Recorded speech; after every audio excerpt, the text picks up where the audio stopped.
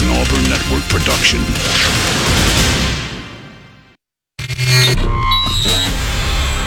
Live from Auburn, the sports capital of Alabama, this is The Drive. The Drive with Bill Cameron and Dan Peck on ESPN 106.7 and online at ESPNAU.com. To be a part of The Drive, call 334-321-1390, toll free at 888-382-7502, or email The Drive at ESPNAU.com. Hello, everybody. Welcome in. It is the Wednesday edition of The Drive.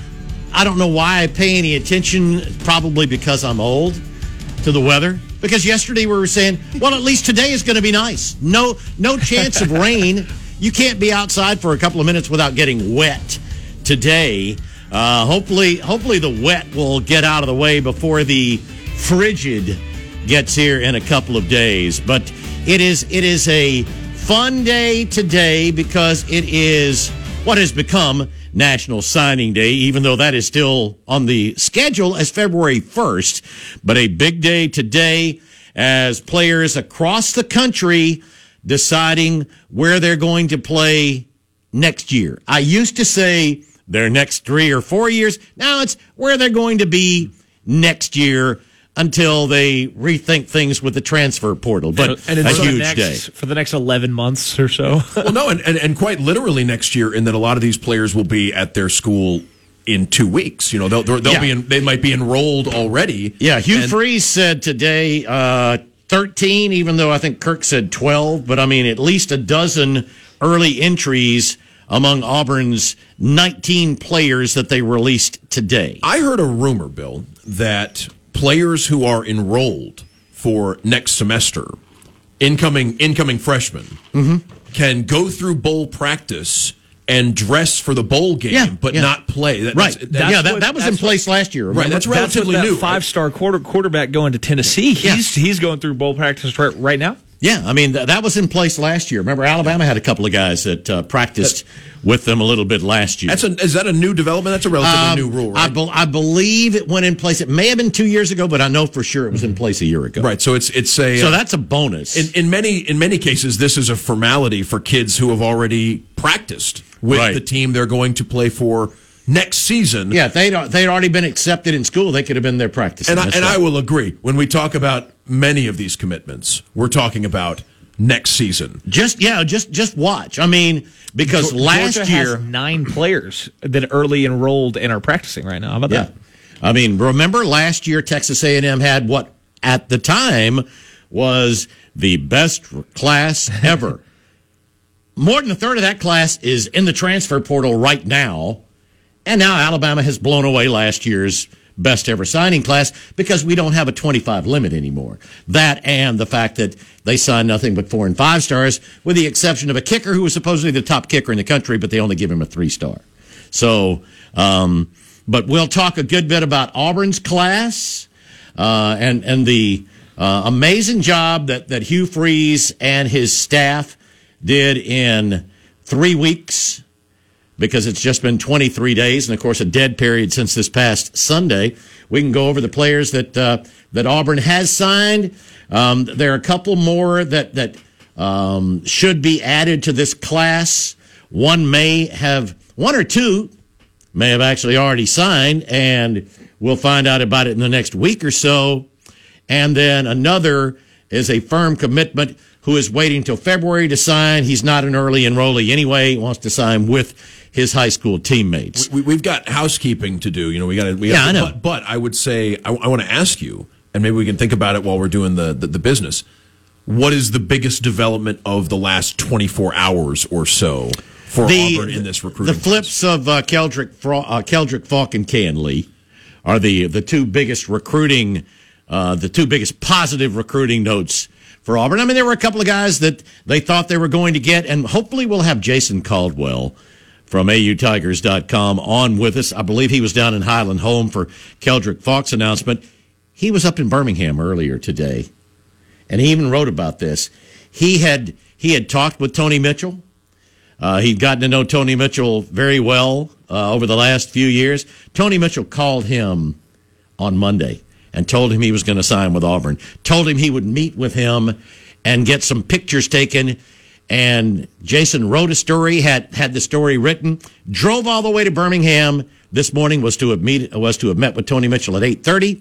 No show, couldn't get hold of him. Tony Mitchell signed with Alabama. So that's the way it goes.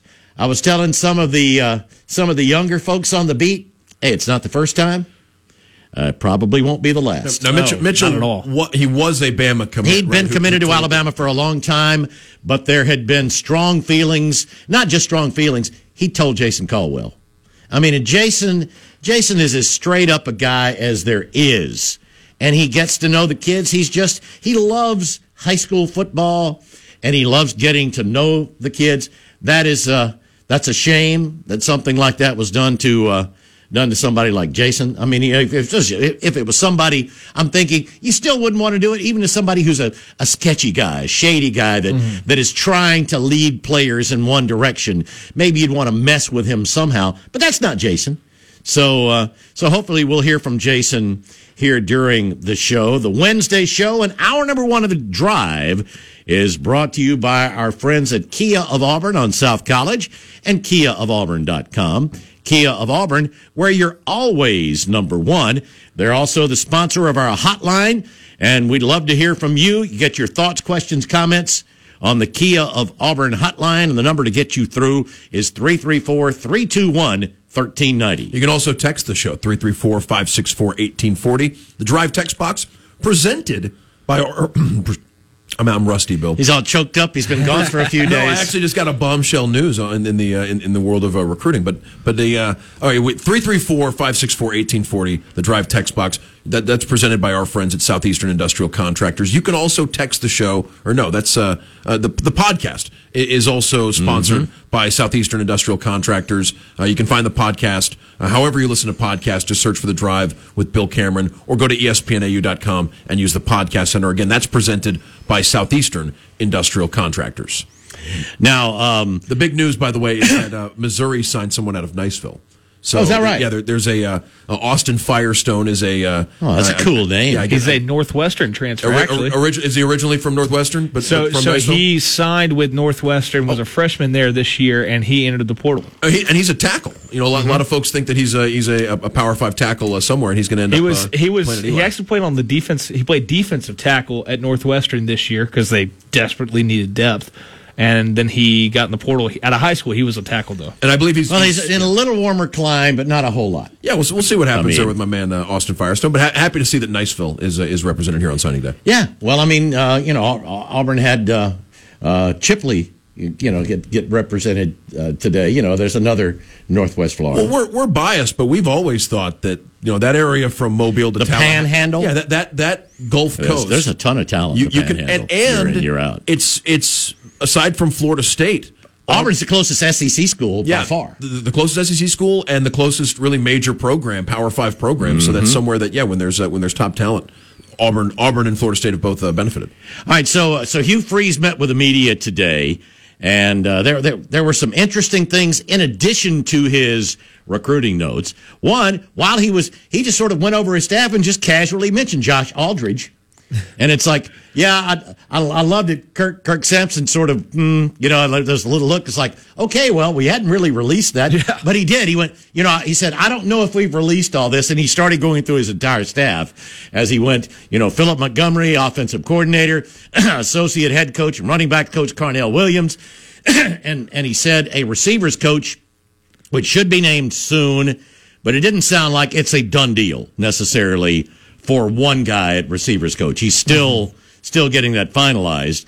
But then when he was on defense, he just mentioned linebackers coach Josh Aldridge, who was the head coach last night for Liberty, and of course was the defensive coordinator for Hugh this past year after being and linebackers coaches as well as being the defensive line coach for the 3 years prior. And he was a former colleague of Cadillac Williams at West Georgia. They were both there on the 2016 staff. He was a recruiting coordinator at the University of West Georgia from 2014 to 2017 before getting, I think he had another stop. What's the name of this D2 school where he was the coordinator? Lenore Ryan? Lenore Ryan, in Tennessee, I believe. Right, and he was a defense coordinator there for a year, and then got hired by Hugh Freeze to join the Liberty staff. You wonder if Cadillac Williams. Well, Hugh Freeze already knew the guy, but he'd been with Hugh for 4 years. Yeah, it's just sort of an interesting. But it's nice to have some relationships with other coaches. But that was.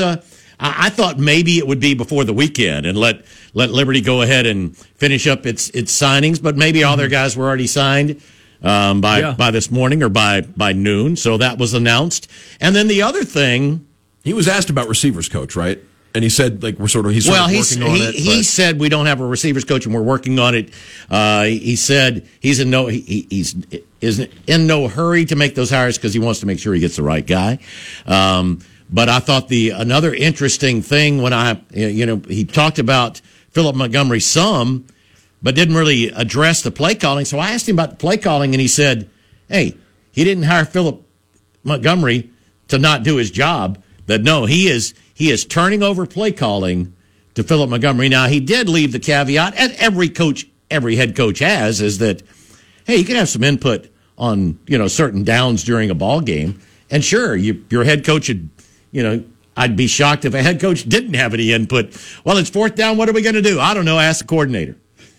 So those are a couple of things that came out today in addition to the recruiting. I thought his what he said about special teams, I thought that was fascinating. The way that he said that somebody off the field might be the special teams is going to be the special teams coordinator.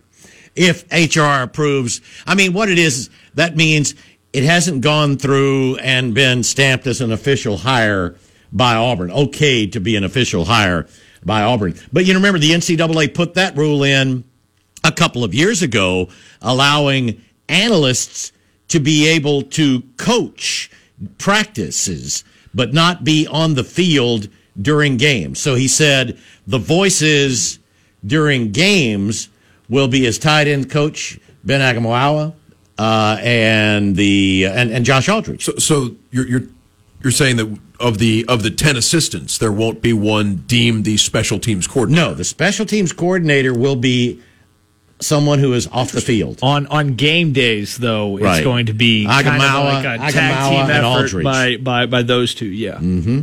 Yeah, I think that's interesting. Yeah, I mean, especially if you want to. My interest is piqued there because I've got a feeling it's going to be somebody who's got a pretty good track record as a special teams coach. Here's why that could be interesting at the college level is because of those 10 coaches, you want most of them coaching a position other than kicking or punting, right? You want them, and you also want them to be focused as outstanding recruiters as possible too. And so if you can have a kicking specialist and a punting specialist, maybe you don't even need to say special teams coordinator, right? You could have 2 or 3 analysts doing this job, depending on which group they're working with. And with that sort of, it would free up your 10 coaches to focus on the other elements of college coaching. That's something that I could see catching on, unless you have a special teams coach you're crazy about. I mean, returning would also be an aspect of that. I mean, that's why I say multiple analysts could handle different aspects. No, that's a really interesting idea, and I think it's. I don't know how widespread it is in college football. I feel like a lot of teams still have special teams coordinators, on most staffs in the sport right now. But I could see that catching on if teams want to free up their other 10 assistants to do other things. Excuse me. 334-321-1390. I took a breath and swallowed. I don't know. I was about to spring into action. Bill. No, I'm glad. Man, no, I mean, that caught me by surprise. 334-321-1390. We're just underway. We'll take a look at the class. I like to look at it a little differently, not just going down player by player, but looking at positions, needs, and then we'll look at what is still left and what Auburn needs. We'll do that. We'd love your thoughts. Let's see, what was it? 8 SEC teams in the top 20, which is not a huge surprise. You mentioned earlier that Keldrick Falk would be one of your headlines today, after and the Highland. Now I remember throughout his recruitment because I've eaten at Highland Home's famous "It Don't Matter" family restaurant before. So I mean, I'm familiar with that area. Not all that far away, right? It's no, it's not. Near Montgomery and near Troy, and so it's great to see him staying home. He had the flip in his. At his announcement, right, where he puts the Florida State hat away and puts on the Auburn hat. No, that's for as much as we've talked about the defensive line as an urgent thing for Auburn to address. It seems like a big addition for this team. That's at a position of need without question. All right, we're going to get to our first break, and we'll check in with Jason Caldwell on the other side. Stick with us. We're just underway here on the Wednesday Drive. Let's get back to the Drive. The Drive with Bill Cameron and Dan Peck on ESPN 106.7 and online at ESPNAU.com. To be a part of the Drive, call 334-321-1390. Toll free at 888-382-7502 or email the Drive at ESPNAU.com. Welcome back into the Drive here on this Wednesday afternoon. Bill and Dan here in the studio. Got Carter at the controls. And we're going to go to the Kia of Auburn hotline and welcome in Jason Caldwell from AUTigers.com. Usually here with us in the studio when he can be, but today's been a long day for Jason. A little longer, maybe not longer, but probably not exactly what Jason had in mind when he woke up and hit the road first thing this morning. Is that right, Jason? Yeah, no, not quite. Oh my.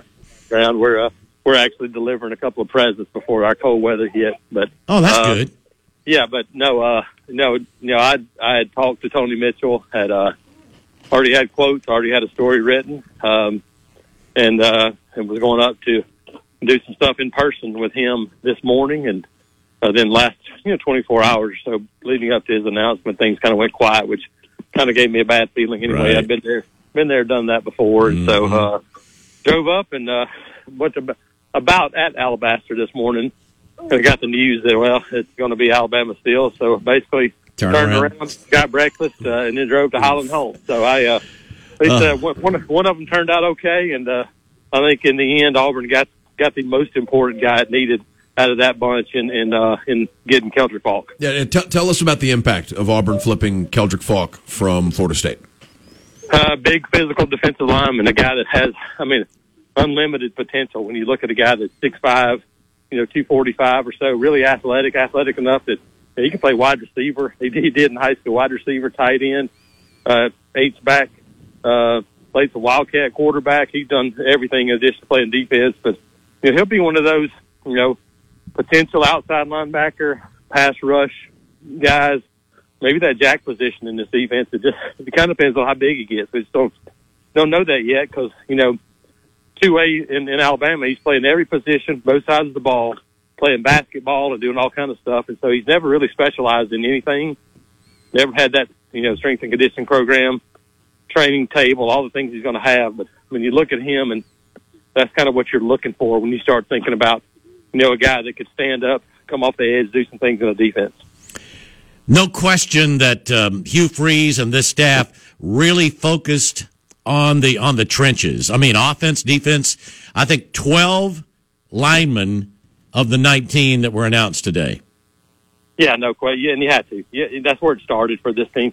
That's where it started for this team. When you start talking about, when you start looking at this team, the things they're doing, you got to build from the inside out, and that means offensive line, defensive line, and it's the first time since I think 2017 that Auburn signed more than 3 high school offensive linemen in the class, which is hard. It's hard to fathom that that's the no case. Kidding. But that's where they are. And I think you could probably go back to maybe 2007 potentially to look at an offensive line class that probably measures up to this one in terms of what they've done numbers. That was a group that wound up being the key to a national championship. Obviously, with Cam Newton added in, so it's a big part of things they needed to do on the offensive line.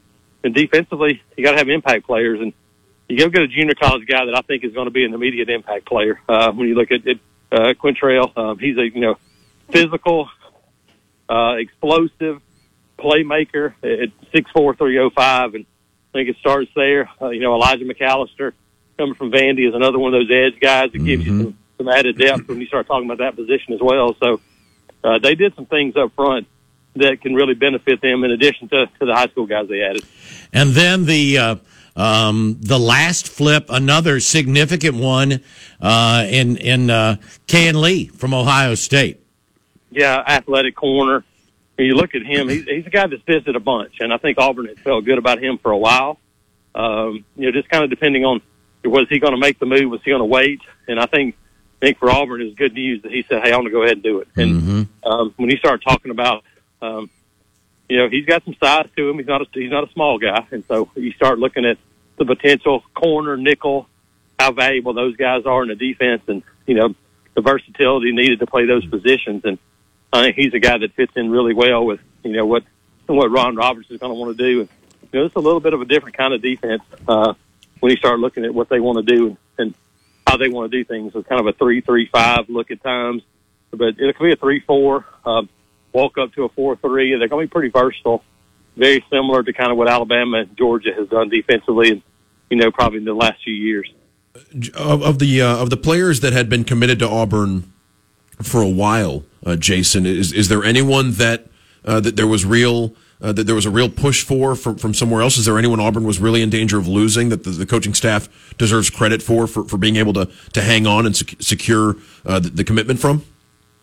Yeah, I think probably a guy like Terrence Love. I think it was probably a school like Georgia Tech. I think for him, he's been committed for so long, just taking another look at some different schools and kind of seeing what those look like. So he was probably the biggest one. I think there weren't a bunch of those guys. That's the thing. There weren't a bunch of those guys because they didn't have a whole lot of commitments up until about 5 or 6 weeks ago. So they haven't had a bunch of these long-term commitments like some other schools have had. And so I think that was part of it.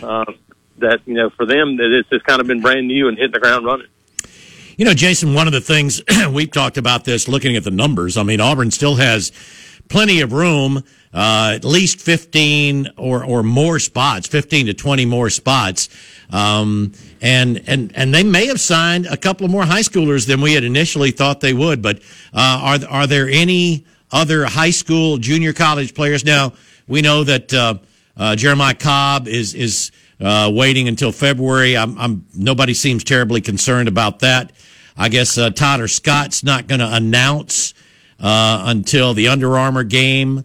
Are there any other guys that you know of that Auburn's going after from the high school or junior college ranks? Yeah, I think especially from the junior college side of things, that could be something that you might find another name or two pop up here pretty soon, especially if it's a line of scrimmage guy.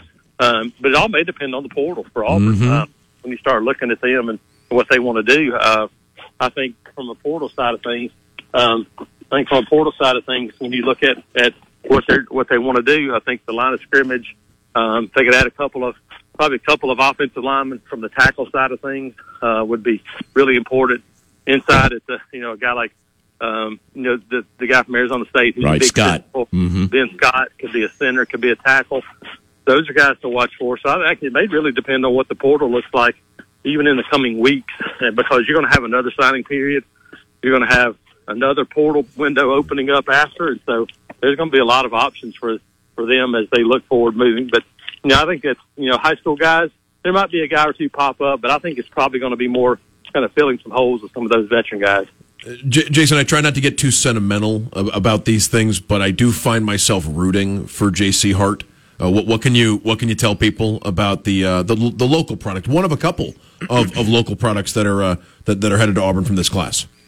Yeah, no, he's the guy from a sentimental standpoint. The first time I saw him, Jeff Klein, former Auburn quarterback who passed away way too soon. Jeff Klein was like, "Hey, this is the guy you're going to have to watch for." That was in an Auburn camp. I remember I sent JC a picture of them two together from that camp, and he was right. JC's a guy that had to earn it. Coming from Lochapoka, 1A school, he wasn't a guy that had the accolades, didn't have all those things. He kind of had to do it on his own, and so I think you look at what he's done, what he's been able to accomplish, and I thought it was really interesting that they're like, hey, could be a DB, could be a wide receiver. So I thought that was a pretty interesting part of things to today. But no, JC is you start talking about great kid, a guy that's done it in the classroom. He's going to be one of those guys that, hey, there's a couple of those guys. Sylvester Smith is another one that sometimes, Braden Joyner, you mentioned him. There's going to be guys in this group that want to be at Auburn because they want to be at Auburn. And that's important sometimes, and I think it's especially important this year. Talking with Jason Caldwell from AUTigers.com for another couple of minutes. Jason, you've talked about this before. We got into it a little bit yesterday on the air with now most of the players signing in the early signing period, high school, junior college players signing in this early signing period, and then the transfer portal coming. You're live on The Drive. The Drive with Bill Cameron and Dan Peck on ESPN 106.7 and online at ESPNAU.com. To be a part of The Drive, call 334-321-1390. Toll free at 888-382-7502 or email us at thedrive@ESPNAU.com. Welcome back into The Drive. 24 minutes away from 5 o'clock here on this Wednesday afternoon. A wet, sort of, it's like just a cold mist right now is what we have. Again, it's going to be a lot worse. I mean, we're going to have wind chills near or perhaps below zero by we're talking Friday, sunrise Christmas Eve, yes, right? And then throughout the day, and I think some parts of Alabama there is a freeze warning. As a matter of fact, from like midnight Friday until noon Saturday, there's a freeze warning. There are parts of the state looking at 48 hours. Just think, by next year, that's what Auburn will be putting out as we get close to the early summer. Oh, they're already another. I know. Warnings all there'll be around. hard freeze warnings. Yeah, I was leaning towards using the old Batman villain, right? I think of Mr. Freeze. Yeah, Arnold Schwarzenegger. Throw the Schwarzenegger gifts. Isn't out that there, everybody's like least favorite Batman movie? It's one of them. Yeah, it's. I mean, I don't know if you maybe one of the Affleck ones that is remembered. That's fair. Less fondly, but probably no. But it's this is a. Hugh Freeze has had as big a last 24, 48 hours as, I mean, he's one of them, right? I mean, I was going to say Alabama's had a bigger last 24. Alabama's pulled in 4 5-stars in the last 20, or 3 5-stars in the last 24 hours. But on top of the class they already had. But considering where Auburn was, yes. oh yes, considering the starting, Auburn's point, made the biggest jump. Yes, of any team. I don't want. It's hard to jump from number one. No, not to sound too much like Casey, but yeah, that's where Alabama is right now with a bullet, right? I mean, they're right there, and that's it's Auburn fans wish. Is it a bigger class than the A&M class last year? It is. That set Statistically, all those records? it is. Yeah, they have on one site with 27 signees, they have 6 5-stars and 20 4-stars, 26 blue chip players. and then the one non-4 or 5-star is the top kicker in the country. Let me ask: do you guys think that there's going to be a huge influx of players into the portal after the bowl games? Yes, or after, or could some of those players wait until the spring? I think most of them jump in as quickly as they can as soon as their bowl game's done. Yeah. It's going to be tough for the teams that if their players thinking about getting in the portal that are in the playoff, that's going to really cut things close for them.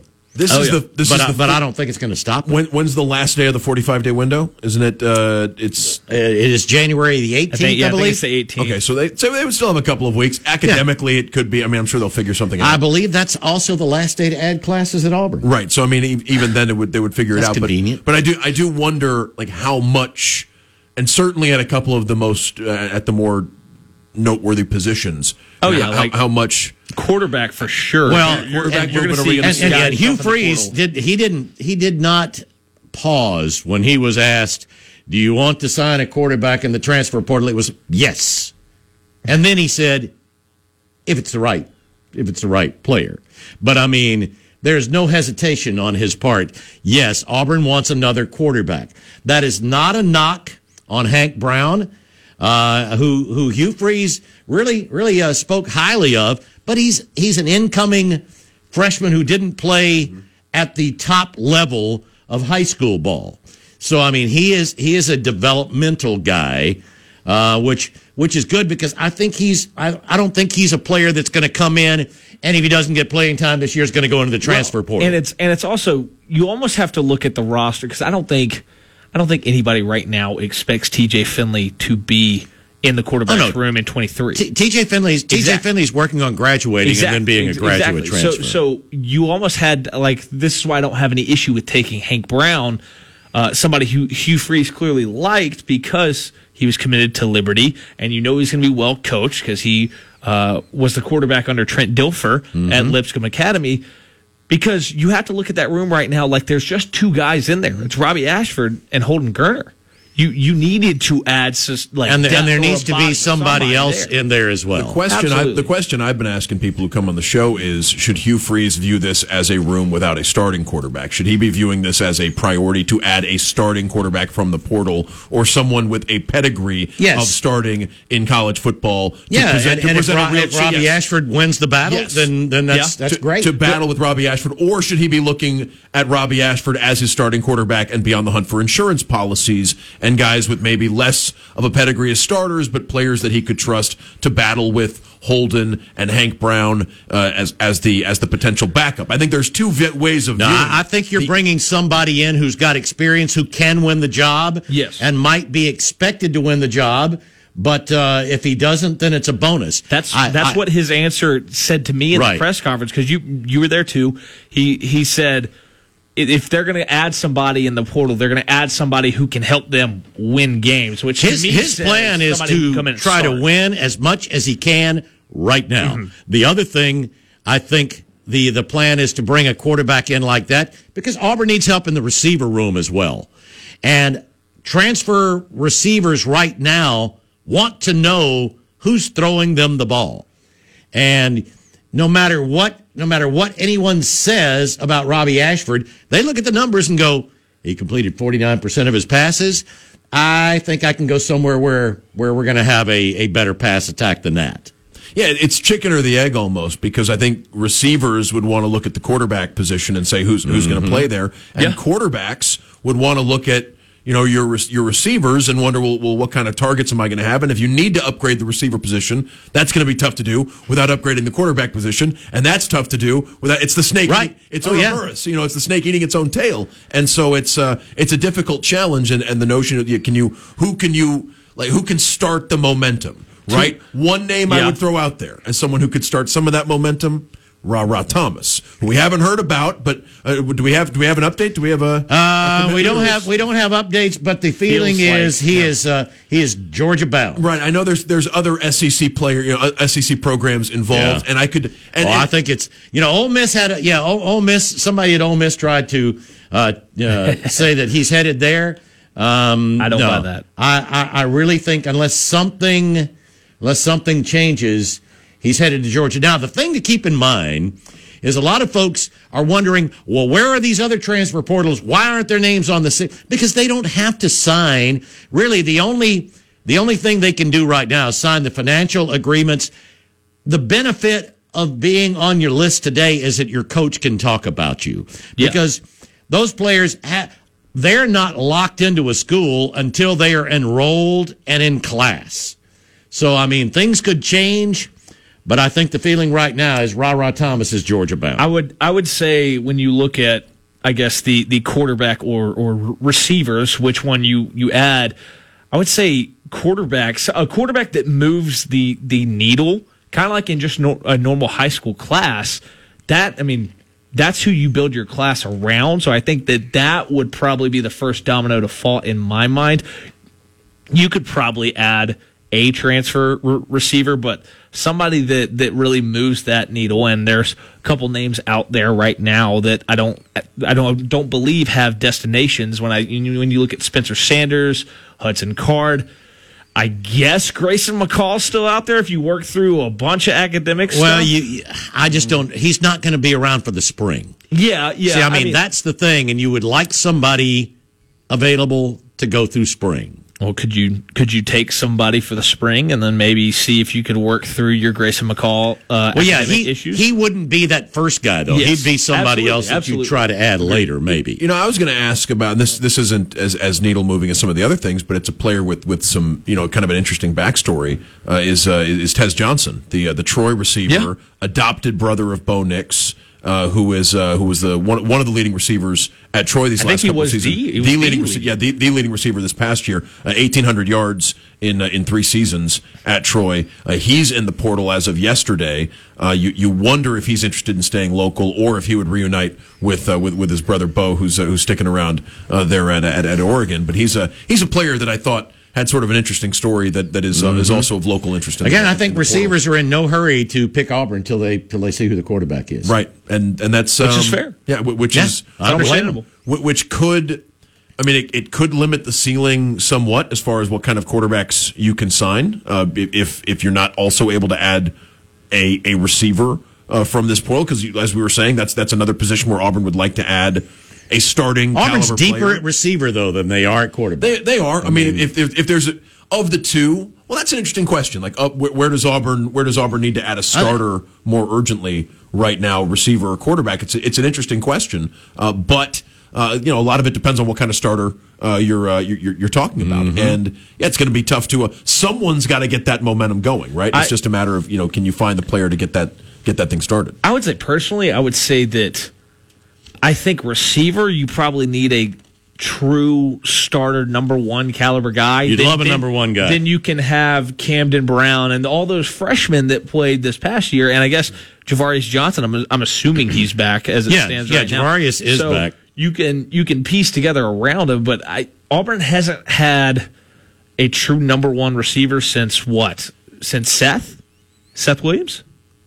Would you say? That's probably right. Yeah, yeah. I would say if you want to go back further than that, you could, but it's been a while since Auburn's had, and even Seth had games where you could question, absolutely. So I think it's no, and to Bill's point, can you get a number 1, a true number 1 out of we're going to start calling them aces, right? Can you get top of the rotation wide receiver? With Robbie Ashford as your starting quarterback at the moment, like will one of those players sign with? Among the other hurdles and obstacles, because it's not like with other quarterbacks, Auburn was getting those players either. But that was a calling card of Hugh Freeze.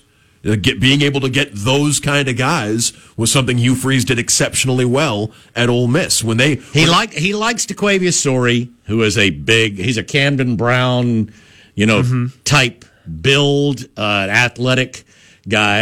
Again, there's a lot of raw talent there, but yeah, there needs to be a number 1. Did you hear his quote on J.C. Hart? Yeah, not being sure if he knew. Well, Jason said that. Jason said that too a while ago. He is a sprinter. He has got game breaking type speed. We had JC's coach on when JC committed, right, and he mentioned that it's not. A lot of people are assuming that J.C. Hart is a defensive back at the college level. It's not a given. Like that's something that could be decided by that's true. His eventual coaches. Decided by necessity, and Auburn's definitely better off, it appears, in the secondary than they are at receiver. I'll tell you a position that I am concerned about, that's the linebacker. And now that Josh Aldridge is the linebackers coach, there's some linebackers in the portal. And I think there are about to be some more linebackers in the portal. So I think that will be very interesting. I think Auburn needs to add at least a couple of linebackers. I don't think there are any high school linebackers that they felt could step in and help them right now. So it's got to be the portal. Assuming it's a 3-3-5, the sort of the Ron Roberts defense that people have that's the best guess. Is there a starting linebacker on Auburn's roster right now, like a guy that you'd feel really confident in as going into next season? Yeah, I would say Cam Riley's probably your most likely bet. Robert Woodyer was the scout team player of the year this past year. I think he'll get a long look. It'd be leaning on a lot of potential, right?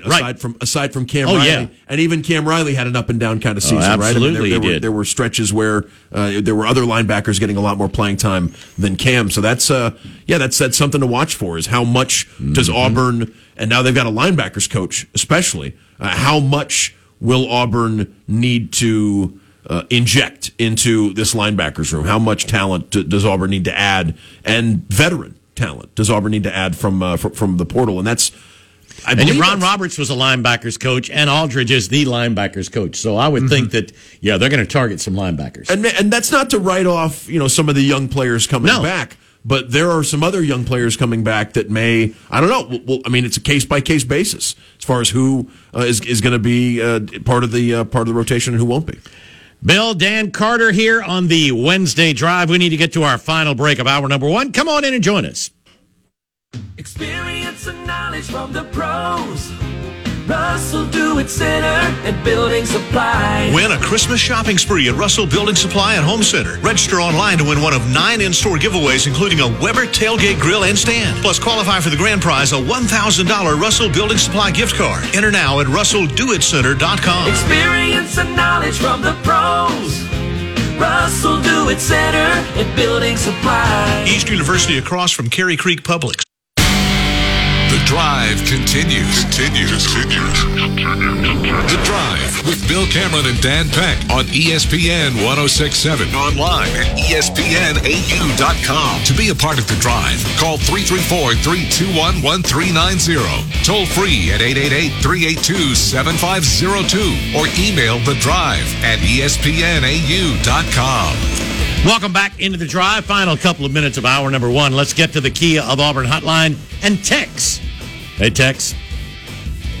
Hey, I usually tell people I live below I-20 for a reason, but single digits in Alabama on the weekend is not going to be one of them. So I like to be down here because it's a little bit warmer. We're supposed to be down in the teens in Baton Rouge. Yeah. So just a couple things. Hugh Freeze is never named a starting quarterback at Auburn. So he wants anybody that he signs to be somebody that can compete for the job and hopefully win the job is what you're trying to do as a coach. Mm-hmm. You want the best players at each position. So anybody he's recruiting, I don't think he would be going in, well, especially in this environment, and saying, I hope he can kind of be a backup. I couldn't imagine a coach taking over a team that struggled somewhat offensively the way Auburn did and saying, hey, I need to get a backup. They need to get a starter at every position. And here's my theory. Well, Tex, real quick before because I want to counter that for a second because I agree with you absolutely. I was thinking more in terms of the pedigree of the player, like what has that player accomplished previously in their career? Mm-hmm. Would it be someone who has a history as a starting quarterback, several productive years as a starter, or would you be more willing to take a chance on someone with? And I want Tex to hang on if we can, but I can versus someone who. Yeah, versus someone who hasn't played as much as a starter, but is someone worth adding to the room because of their potential. Like you know what I mean? There's two ways of viewing it, but I see what you mean. That's why you sign a freshman. Really? Hey, Tex, hang on. Yeah, we do have that top of the hour break. We'll continue with Tex. Love for you to join in as we head into hour number 2 here on the Wednesday Drive.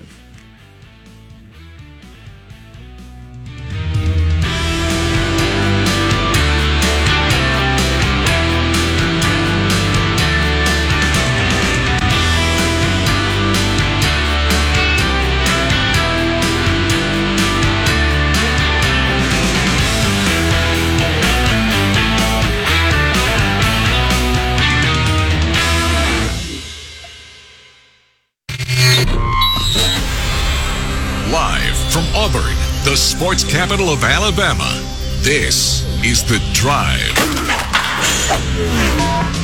The Drive with Bill Cameron and Dan Peck on ESPN 106.7 and online at ESPNAU.com. To be a part of The Drive, call 334-321-1390. Toll free at 888-382-7502 or email The Drive at ESPNAU.com. Welcome into hour number 2 of the Wednesday Drive. Bill and Dan Carter at the controls here on this signing day in December. We got Auburn basketball coming up tonight. Good luck finding it on the Pac-12 network as Auburn looks to split its West Coast road trip. But we'll talk more about recruiting, anything on your mind as we open up hour number 2, which is brought to you by the good folks at the Orthopedic Clinic, East Alabama's go-to center for orthopedic care, with locations in Auburn and Opelika, on the web at orthoclinic.com. And we welcome your calls, questions, comments on the Kia of Auburn hotline. Kia of Auburn, where you're always number one, and the number to get you through is 334-321-1390. You can also text the show, 334-564-1840, on the Drive text box presented by our friends at Southeastern Industrial Contractors. They also sponsor the podcast, which you can find however you listen to podcasts. Just search for The Drive with Bill Cameron on your favorite podcasting platform, or go to ESPNAU.com and use the podcast center. All of that presented by Southeastern Industrial Contractors. We wrapped up hour number one, but ran out of time before we could finish our conversation with Tex. So let's get back to that. Hey, Tex.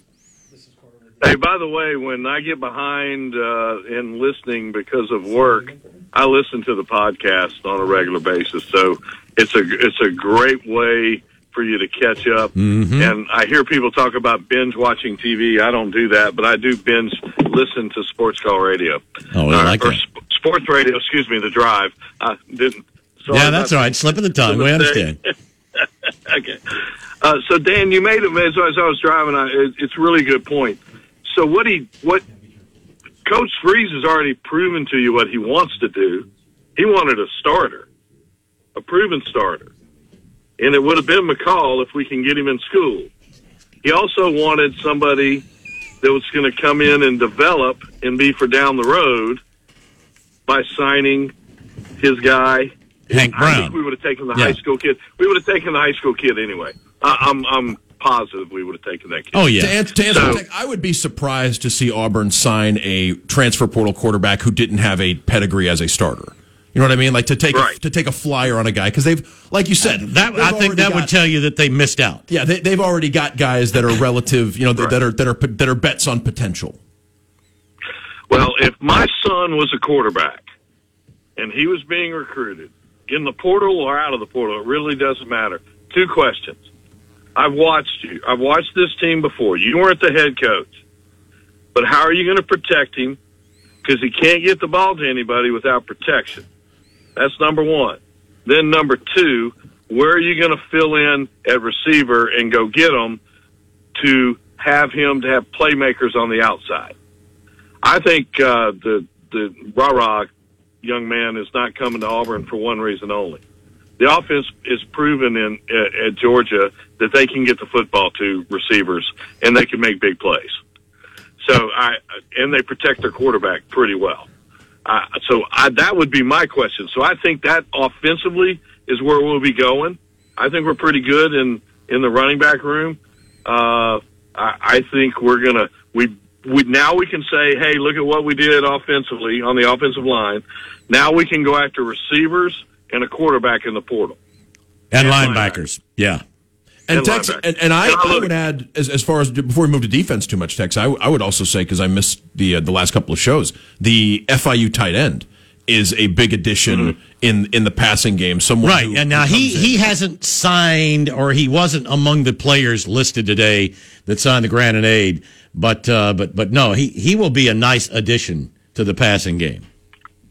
Do you think he'll be in the slot more and less as a I wouldn't be surprised. I mean, they've talked about comparing him to Evan Ingram, so yes. Yeah, I wonder how much Hugh Freeze, and because especially those Baylor offenses, it's usually five linemen, and then everyone else is split out wide or in the backfield. Like you don't see. I mean, you saw a little bit of full, tight end and H-back stuff, but I'm thinking back to the Philip Montgomery offenses, and for that matter, the Ole Miss offenses, and I think that's something.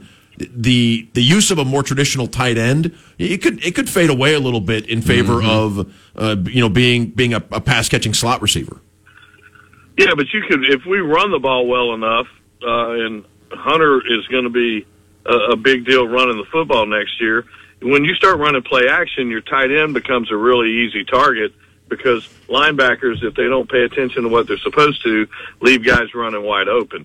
So, if you have a for both. Well, I would add to that text that if you have a tight end room as talented as the one Auburn seems, the veterans that Auburn seems to bring back on top of the young man from FIU, you might find a way to utilize the tight ends however you can. big bodies make it difficult on little bodies in the secondary. Yep. So, big bodies make it difficult on little bodies, period. You know? Yes. Yeah. And so I would, a lot of people have asked me questions about what I think about this recruiting class. All I look at is who else was recruiting a lot of these guys. For us to close that, and really, everybody keeps saying 3 weeks. I think by the time, Coach Freeze was able to get kind of settled in and figured everything out, let's go 2.5 weeks. Yeah, it's closer to 2 weeks, really, yeah. Yeah, it is remarkable. It is amazing to me. There was a group that kind of turned because we hired Freeze and they wanted Kiffin, who are now looking at recruiting ratings and saying, wow, thank heaven did we dodged a bullet on that one. It appears that when you have a head coach that understands that, as I said this a lot of times, Butch Thompson's told me, I'm a much better coach when I got better players. And so when you have better players, you're going to be better. And as long as you have a coach that can get them in the right situation. And I kind of like the way the staff is being built. I'm not crazy about a 3-3-5, but that's a whole nother story for another day. I think we're going to be better fit for 3-3-5 this year because I don't think we're going to have enough big guys up front. I think you'll see some adaptations of that down the road a little bit, just personally, because of this league. Well, I mean, what Ron Roberts did is he based it looked like it was based out of a 3-3-5, but it's not a 4-2-5, which is what everybody runs anyway now. And in a world where if you're facing the passing attacks that you're going to face, moving forward, I could see why defenses will look more like those, wide open sort of Big 12 defenses. You need an athletic enough guy that can either rush or drop into coverage. You need at least one of those guys, and that's where it looks like a three. Not to sound like Pat Dye, but you better be ready to stop the run. Yep, run whatever run whatever defense you want. You better be ready to stop the run. And I will tell you, a 6'5", 250-pound basketball player makes one of those guys look pretty good. That's a guy that you could fit into that situation. Mm-hmm. Should be able to run with tight ends and running backs out of the backfield. So it's gonna. And we tried that some with Derek Hall. So we'll see how that works out. Pretty excited, very excited. Also looking forward to. By the way, the basketball game tonight.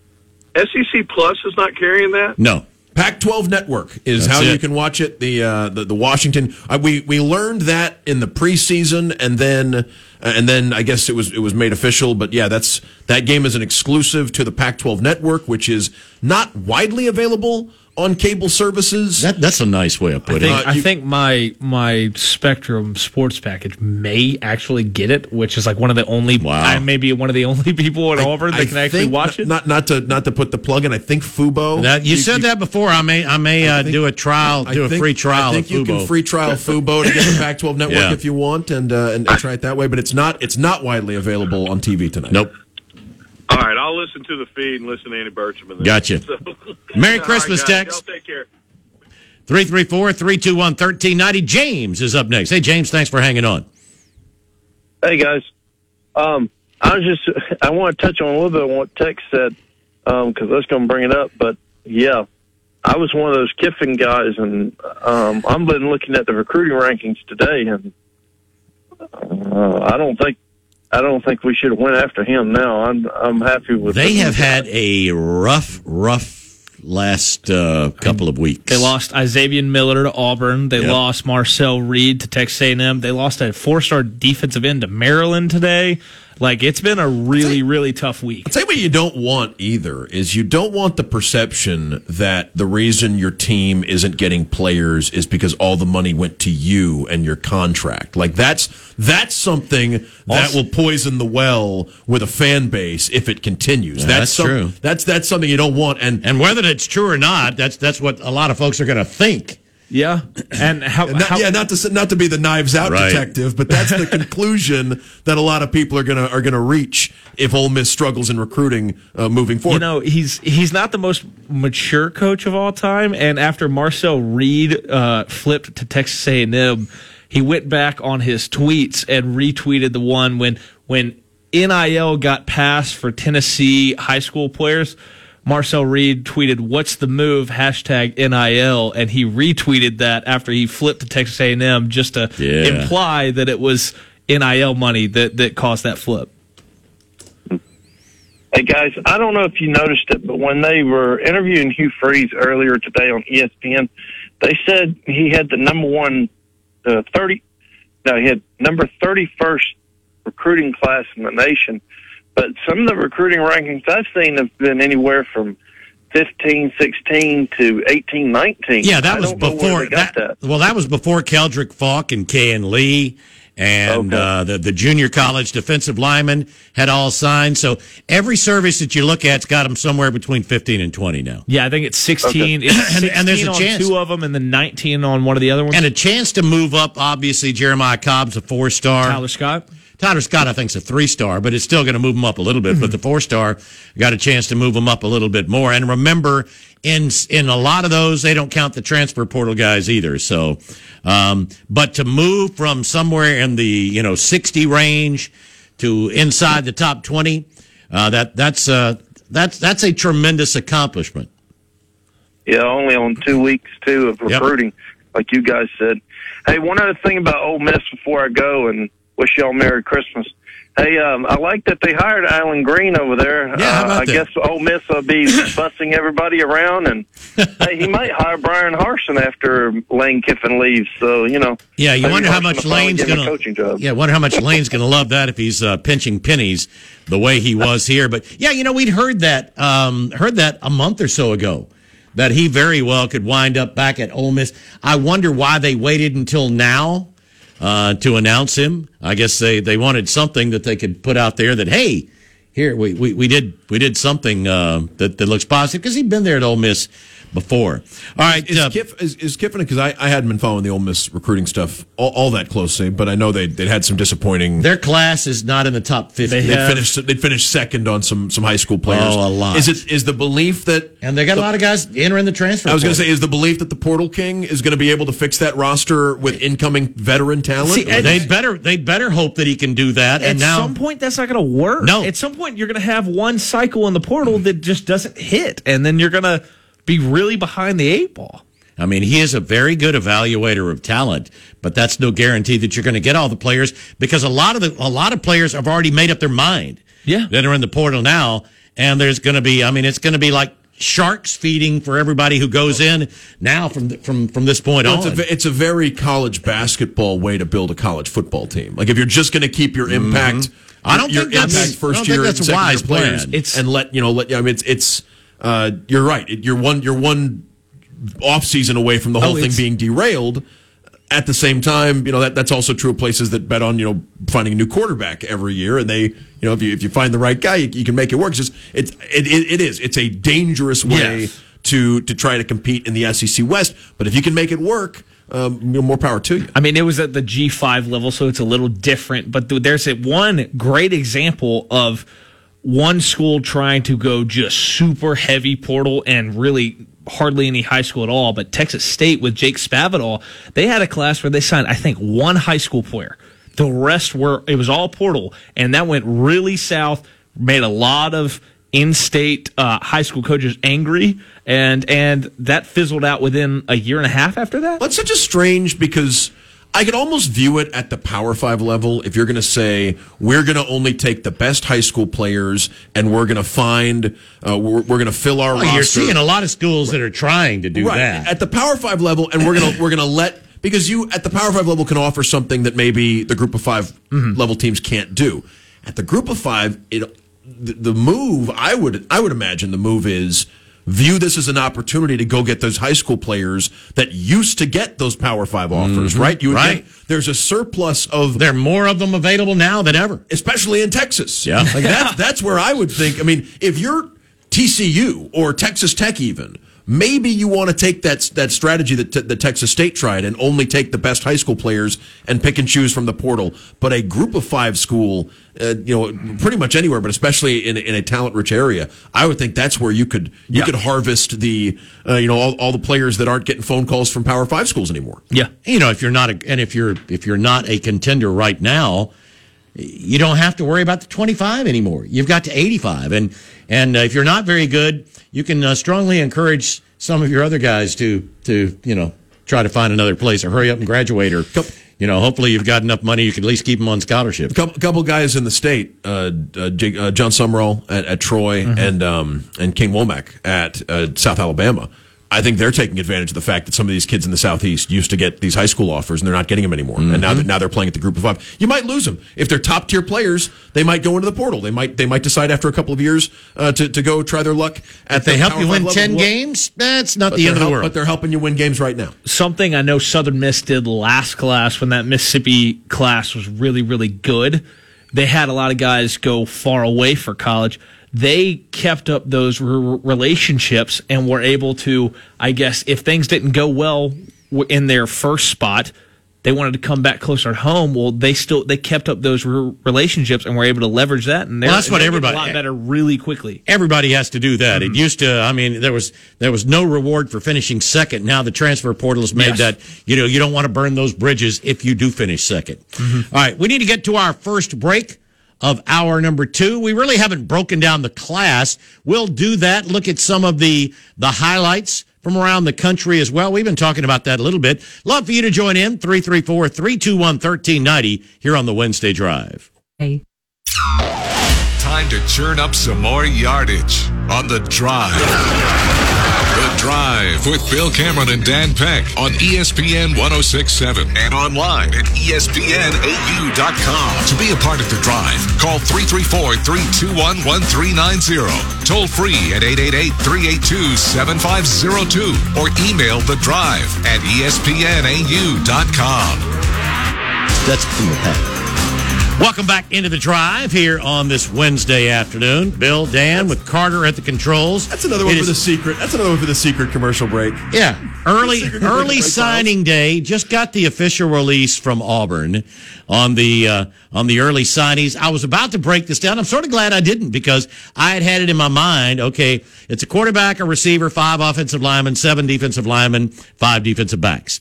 Well, now Auburn is actually listing Steven Johnson as an offensive lineman, and I can understand that. I mean, so that would give Auburn 6 offensive linemen, and they are definitely pursuing 2 or 3 more.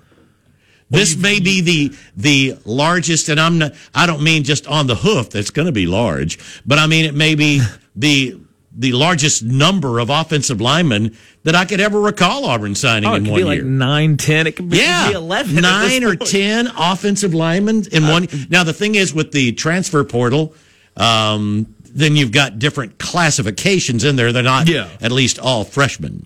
Well, I mean, of the last 24 hours or so, there have been several predictions for Ben Scott, the Arizona State center to Auburn. You have the Tulsa offensive tackle out there. Yeah, it's Auburn and Southern Cal, it looks like, for him. And the last thing I saw from Dylan Wade was he was posting a lot of pictures of the ocean.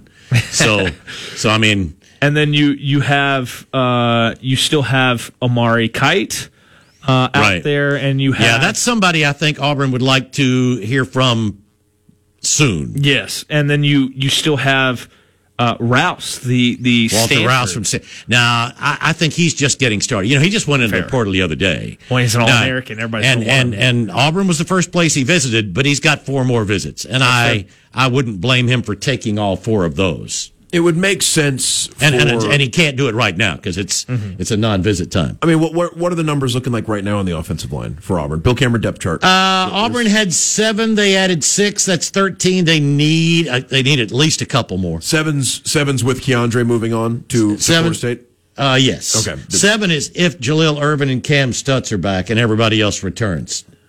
So they need at least 2 or 3 more. Right. I mean, that's... And how have they? That 7 does not include the players they've added today, right? No. They added. So you're adding 6 more today. So it'd be 13. Yeah, which is if close. Everybody stays. If that's you'd like to have at least 15. You'd like to be 3 deep. I'm not sure how many of those 13 right now are capable of starting right now, because you have almost all of this offensive line going out the door, especially with Keandre Jones going in the portal, going to FSU. I have a feeling that 3 or 4 of your day one starters in 2023 are among that 13? Well, and I wonder how many more starters are Auburn going to Isaiah well, you've got, Miller. Jaleel Irvin finished the year as a starter. Tate Johnson started some earlier, so you've got guys that have started at center. And you have Jeremiah Wright, who you've got Jeremiah Wright. Yep. Jeremiah Wright might be the most penciled in player on the offensive line. Well, we'll see. I mean, the thing is, you always have to be very cautious because you got a brand new position coach and a brand new head coach. We'll just have to wait and see. You would think that's the case. I just love the fact that, like, I remember hearing he was the strongest guy on the team, and he had that nastiness and that edge that he played with that you want out of an offensive lineman. And honestly, I mean, you do without some of the personal fouls, but. I mean, to an extent, yeah, you kind of like it because it brought like a mean mentality back to the offensive line. You do, but you don't. You know what I mean? You like the aggression, but you got to keep it in check because there's a time when it stops helping the team. And I think Jeremiah Wright, of those 13, if you had to ask me to name one or two who project as a starter next year, Jeremiah Wright would probably be one of the names on my list. Yeah, he'd be the most likely. Cam Stutz would probably be near. I think would be close. Is Zero back? No. Killian? I think Killian's out of it. Now, what about, is Coffey on that 13 or is he gone too? He's gone too. They both went through senior day, right? Yes, they did. Yeah, so that's, I think they're both. Well, Alex Jackson did senior day twice. You can, but I think a lot of I got the sense that most of the players who went through senior day this year, because some of those players were also waiting on the news about their years of eligibility and stuff like that. I don't think that's the case with Alec, but some players go through senior day and find out. Alec, I think, is 100% done now. Yeah, now, but I think. I get you. Yeah, we could, but I would imagine of that 13, the lion's share of at least the starter. I mean, we'll see how many new players Auburn could add. You'd love to add a tackle, but maybe right now Xavier Miller has got to be penciled in. Probably not even pencil. It's maybe erasable ink. But, I mean, Xavier Miller has got to be one of your tackles you're thinking right now. And that's why you're looking for another tackle, at least one more, because you've got a couple of youngsters that you signed today that are large young men, but they're also going to be true freshmen. Yeah, 100%. And both the Johnsons, if Steven Johnson's been listed as an offensive lineman, I guess he could be a guard. He's more a guard, really. Tyler Johnson's probably... more a tackle. Freeze said in his presser that Tyler Johnson and Clay Whedon are going to be developmental guys. Mm-hmm. It's going to take them. They're guys who could be 2-3 year starters down the road, but right now they need time to develop. I guess get their bodies right. Go through the strength program and just develop. Because I mean, they always talk about an offensive lineman's a piece of clay that the offensive line coach has to mold. And Jake Thornton. This is his chance to show it with those two guys. At the same time, if one of those two guys shows up and they're one of the 5 best offensive linemen on the team, then 100%. As much as you'd, in I'd a like perfect to know, world, you'd develop them. I mean, I wonder. I'm not sure which of these guys are early enrollees, because if they get to go through spring, that is a huge advantage, and that's where a freshman can really. It's going to be much more difficult for a freshman offensive lineman to not be in the spring and have any chance at all of playing. But anyway, that's sort of the way it breaks down. It looks like, so it's a quarterback, a receiver. Jeremiah Cobb should be added later, but a quarterback, a receiver, 6 offensive linemen. It appears 2 true interior linemen, a third in Darren Reed, who could be, I guess, he's a strong side defensive end maybe. Then a couple of edges, and 5 defensive backs. That's the class thus far from today. We've got a half an hour to go. Love for you to join in here on the Wednesday Drive.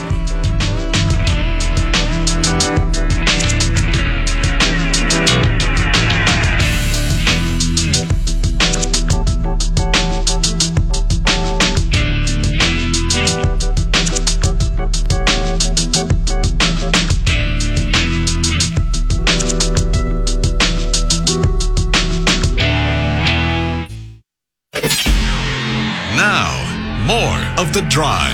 The Drive with Bill Cameron and Dan Peck on ESPN 106.7 and online at ESPNAU.com. To be a part of The Drive, call 334-321-1390. Toll free at 888-382-7502 or email The Drive at ESPNAU.com. Welcome back into The Drive. Final 25 minutes here on this Wednesday evening.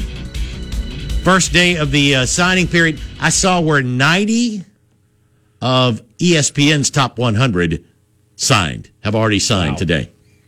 So, I mean, I thought maybe the number would go down, and maybe overall it has because of the transfer portal, but it definitely is still taking the large majority of the top players. You get the sense some of these kids are eager to end the recruiting process and the constant contact, and not that not to paint it all in a negative light or anything. 'Cause it sounds like it's a thing that a lot of these kids remember fondly, or aspects of it they remember fondly. But it's understandable that the first day it tells you something that so many of the players decide to sign the first day they can.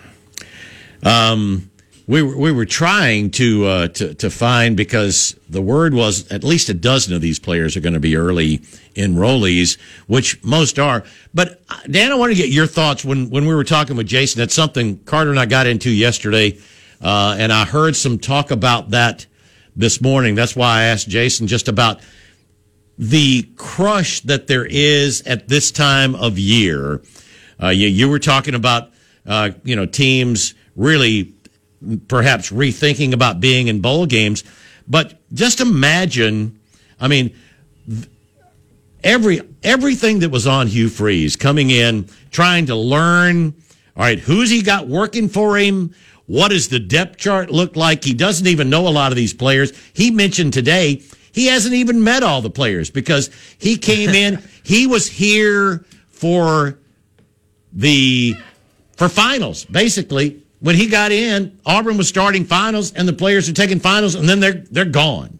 So he's just looking at, well, here's who we have on this roster. You're trying to create relationships with high school players, their families, their coaches, but you're also tracking the transfer portal while you're doing all this. And you're re-recruiting your own players. Yeah, and keep them from jumping into the transfer portal. It really seems you're fighting a war on 6 or 7 fronts, is what you're doing. It seems the NCAA should do something to try to alleviate that a little bit, try to spread things out You think it'll get easier when there's playoff games in the equation, too? Because you expand the playoff, right? You could have some of these coaches having to deal with all this while preparing to play a college football. I mean, you already have a couple of schools doing that, right? I mean, you think about the 4 teams in the playoff are going through all of that while also. No, I don't know if there's a solution from the NCAA as far as, because it feels like there's going to be this crush if you try to. I mean, that was sort of the thinking with the portal, right? Was that you push? Yeah, but you put it right on top of everything else. You put it on top of everything else, which the reason you do that is because so many of these players want to be enrolled at the other school for the spring term. Right. So is it just going to be a matter of head coaches are going to have to delegate more than ever before because there are so many things that demand their time at the end of the season? Because I don't know if the solution is coming from above. You know what I mean? I wonder if it's just going to be, maybe you used to be really involved in something, and now so many things are going on, you got to figure out what you can be really involved in and what you maybe need to delegate. It's a little bit like Hugh Freeze talking about calling plays. Right? Like there's so much. Jimbo Fisher said at the press conference today, people would not believe how much the job has changed in 24 months. And that's part of the reason why he's going to have to give up play calling duties finally to somebody else. And roster management is, those 2 words there meant nothing a few years ago. Player retention, right? Yeah. Like those sorts of things. The re-recruit. I remember when Ed Orgeron warned people, you're going to have to re-recruit all your players at the end of the season on top of everything else. And not even to necessarily say it's bad that players have relatively free movement at the end of the year. I sort of wish everyone were upfront about this is a 1-year scholarship, and we'll talk at the end. Like, I wish everyone sort of looked at it that way instead of saying, hey, we're offering, you know what I mean? Because now it's almost... Well, it doesn't matter if you're offering a 4-year scholarship. You get a better deal after a year, you're gone anyway. Exactly. And on the coach's side, I know they are officially 4-year scholarships, but it is strange how many coaches find a way, right? To, you know, if there's a player who's not working out, they're not going to be on the 85 for all 5 years of their, you know, whether it's a personal decision to retire, you know, an understanding, or if they move on to go play somewhere else. I mean, I don't know if anybody, as much as we publicly call them 4-year scholarships here on or 5 years, whatever, you know, full scholar. It's a lot of it is year by year, and it's so much is going on in December. And I don't think this year's an anomaly. I think this is the new, until the rules change, this is what December is going to be like in the world of college football. And I still think that there are going to be schools that decide not to play in bowl games because this is more important than. Were we talking the other day about once it gets to the 12-team playoff? Why would you still need all these other bowl games? Yep. Who cares anyway? Unless ESPN is just so desperate, or someone is so desperate for to have something to be broadcasting. Well, I hate to be glib about it, but I do wonder how much of it is just cable networks need stuff and know that a large audience of folks, many of whom gamble on football, don't really care about what teams are playing. They just like that there's action. They like that there's a game on, and they'll watch it more than they'll watch a Young Sheldon rerun or whatever else you would put on. but if you're trying to restock a roster and you're thinking about competing. What do you care about? Billy Napier should have said no. You're right. In hindsight, he wishes he'd said no. They had a good class today. Now they're right there outside the top 10. It might have been even better if they'd been able to spend more time recruiting and not doing whatever. Maybe that's all he was doing. Was recruiting. They played like he sure wasn't preparing. Yeah, but isn't the game itself? I mean, I know the belief is, well, maybe we can play well, and it's an advertisement moving forward. But I would think that was an advertisement for. Oh yeah, you can play on this team. Yeah, it was an advertisement because nobody else that was out there could. If you're going to sign up to play for that school, you need to bring a biohazard suit, right? Like a hazmat suit to go. I mean, I don't. And he is. I know we got a call, so we'll get to it. Billy Napier, more than anyone else, is the. Is if you had to look at someone who's facing a Brian Harsin-like situation going into year two, like there is. They picked up a name transfer portal quarterback today. There is who's going to Florida? Mertz. Oh, that's right. They were able to pick up the Wisconsin quarterback, the Graham Mertz from Wisconsin. But that is a place where if you're looking at Florida if they haven't significantly improved in year two, I feel like we're going to have more buzz about Billy Napier being on the hot seat earlier in his tenure than usual. I think most coaches I think that's going to become the norm now. Maybe that's the norm. I think it is the norm. But he's someone who feels like it just seems like there's a lot of pressure going into year two. Let's get back to the Kia of Auburn hotline 334-321-1390. I'm not sure who we have up first. Who are we speaking to? Anthony. Hey, Anthony. How you doing, Anthony? Good. How about you guys? Pretty good. Good to hear from you. You know, you guys mentioned about the 12-team playoff and how that would probably decrease some of those other bowls as far as anybody want to watch them or whatnot. I tell you, they don't necessarily have to get rid of those games. Just maybe be a little creative and perhaps shuffle some of those games around. Like maybe Labor Day weekend, some of those games could be a Labor Day kickoff matchup or something. Whoever Auburn might be playing, if they got a marquee game that particular week. Perhaps Auburn, just for example, Auburn and Georgia Tech could be down there at Bahamas Bowl Labor Day weekend, and you can't tell me that won't sell that stadium out. That that Bahamas not that far away, and it's an affordable trip going to the Bahamas. You can't tell me that won't be sold out with students and fans and people that just love Auburn and Georgia Tech. I mean, if it's promoted right and a lot of planning, it definitely has to go in and that sort of thing, but. That right there would be a classic matchup, and then perhaps a year after that, you come up with somebody else and just do that every year with some of those games. And, of course, you're going to use some of them for the 12-team playoff. And then I'll tell you I'll do you one better. Thanksgiving weekend, you always have a lot of rivalry games. Perhaps some of those schools might be enticed to skip playing at home that year and go to one of those bowl sites and meet their rival and just keep rotating like that and have the right kind of money. You never know what can happen with something like that. I'm not sure the rivalry games, because those are such big ticket sellers for the home teams, but your idea that the bowls would move to sponsoring big regular season out-of-conference games, those neutral site games, the Chick-fil-A kickoff, and things like that. I think that's actually an interesting pivot for some of those bowls to move from, rather than have a couple of 6-6 teams in Las Vegas, right? Why not opening weekend?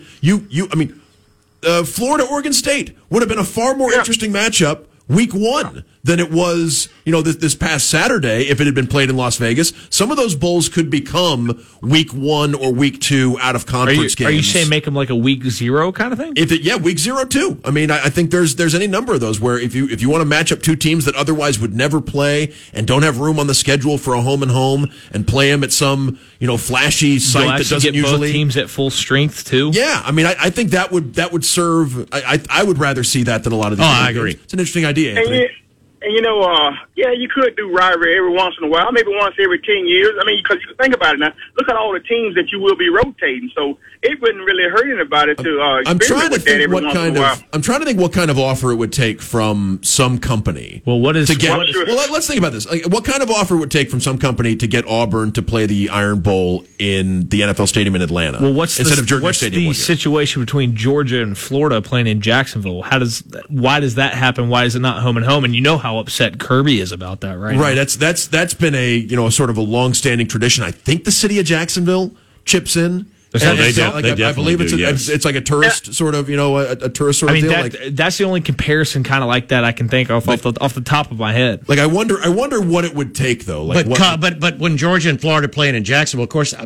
Georgia probably wouldn't like it being called the Gator Bowl, but I mean, do it like that. Do things like that, and have that then become the bowl game, their bowl game. I think some of those, and again, it would be interesting with really historic, rich conference matchups. Again, I wonder if they'd rather play those at home.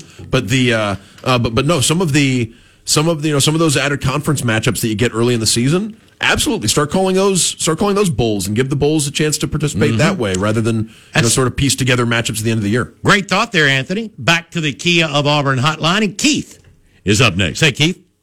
Hey, as far as those bowls, it's all about the money. If it makes money, they're going to do it, and I don't know if it's feasible as far as the colleges, but if they really want to do it, I saw Troy playing for their championship game, and they didn't even have their stadium filled up, down at Troy in their last ball game. So that was kind of disheartening to see had that much on the line. But I just, I'm concerned about all this. It's exciting about your team when we come out on the good end of it, and we got something to look forward to. I just hope they don't ruin this whole sport with all this money. Hugh Freeze did all this in 2 or 3 weeks, and you got to think that with him being able to do that, we ought to be able to get a top 5 or 10 class every year, just about it. Well, you're gonna have to be a top 10 class just about every year if you're going to compete. For the SEC title. The problem is there are 15 or 20 programs that expect to be a top 10 class every single year. And a lot of them are in the SEC and the SEC West. And Auburn has as good a chance as a lot of them do, especially with Hugh Freeze at the helm, if he can produce like he's produced in the past as a recruiter. But it's still that's a tough thing to accomplish year in and year out. This is probably the fewest SEC teams I've ever seen in the top 10. I look at 24/7's composite rankings. Alabama 1, Georgia 2, LSU 6, Tennessee 10. Usually, you've got 4 of the top 6. Let's only 2 SEC West teams in the top 10. It's early this year. That's crazy. It's early in his tenure, but remember the notion that Brian Kelly wouldn't fit in. It wouldn't work out. They won the West, and he's got the number 6 class in the country, the third best recruiting in the SEC. Yeah, I think some. So and fit matters, but sometimes the geography of the fit doesn't add up until winning makes things fit. Yeah, it's amazing how that smooths things over. Well, all this money is going to change things. I heard an interview with Danny Sheridan, and he said that, if things had been a few years earlier, Alabama's quarterback would have been playing at USC with all this money going around and stuff.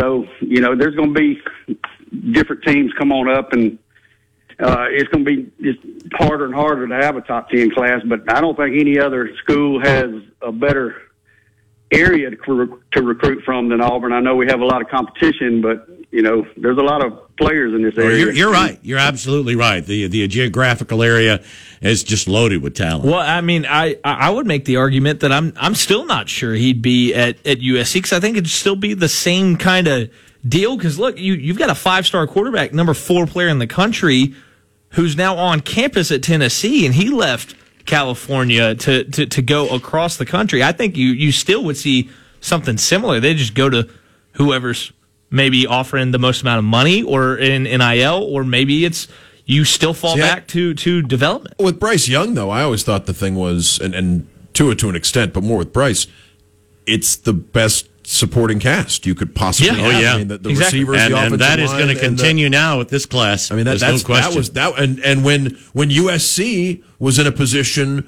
to offer quarterbacks to be Carson Palmer's successor, they had the offensive line and the receivers and the running backs to offer that would give the quarterback a chance to succeed. So I think some of it is, and it dates. I mean, that's what we were saying at the very beginning of the show. If you're gonna try to fix this offense for Auburn, if you're gonna try to find impact talent, they're going to wonder who their teammates are. Receivers are going to know who's throwing them the ball. Quarterbacks are going to want to know who they're going to throw the ball to. And it's tough to get that momentum started. And it helps when you have, 5 first-round receivers in 3 years in the draft? Mm-hmm.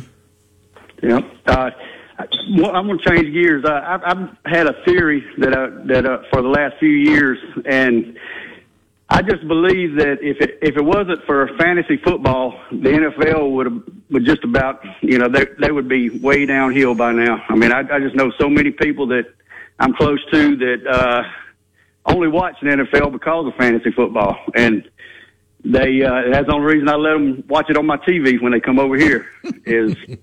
Fantasy and Dan hit on it. Gambling. I think fantasy and gambling, but that thing is a and we appreciate the phone call. That I was just during the commercial break we were talking about the TV ratings for the World Cup game and some of the local ones. But speaking of local TV ratings, there have been a couple of games this year.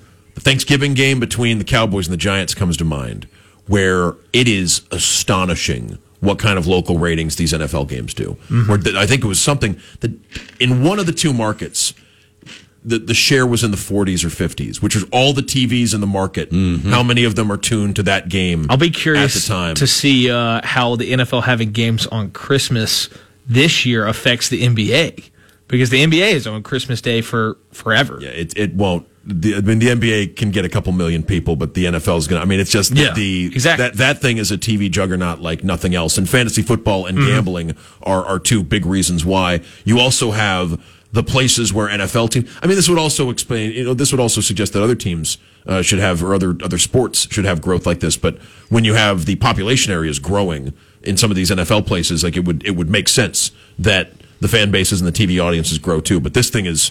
I mean, nothing grows forever, but the NFL is on a path right now to where there's no you don't see the end in sight. Yeah, no decline right in sight. Now.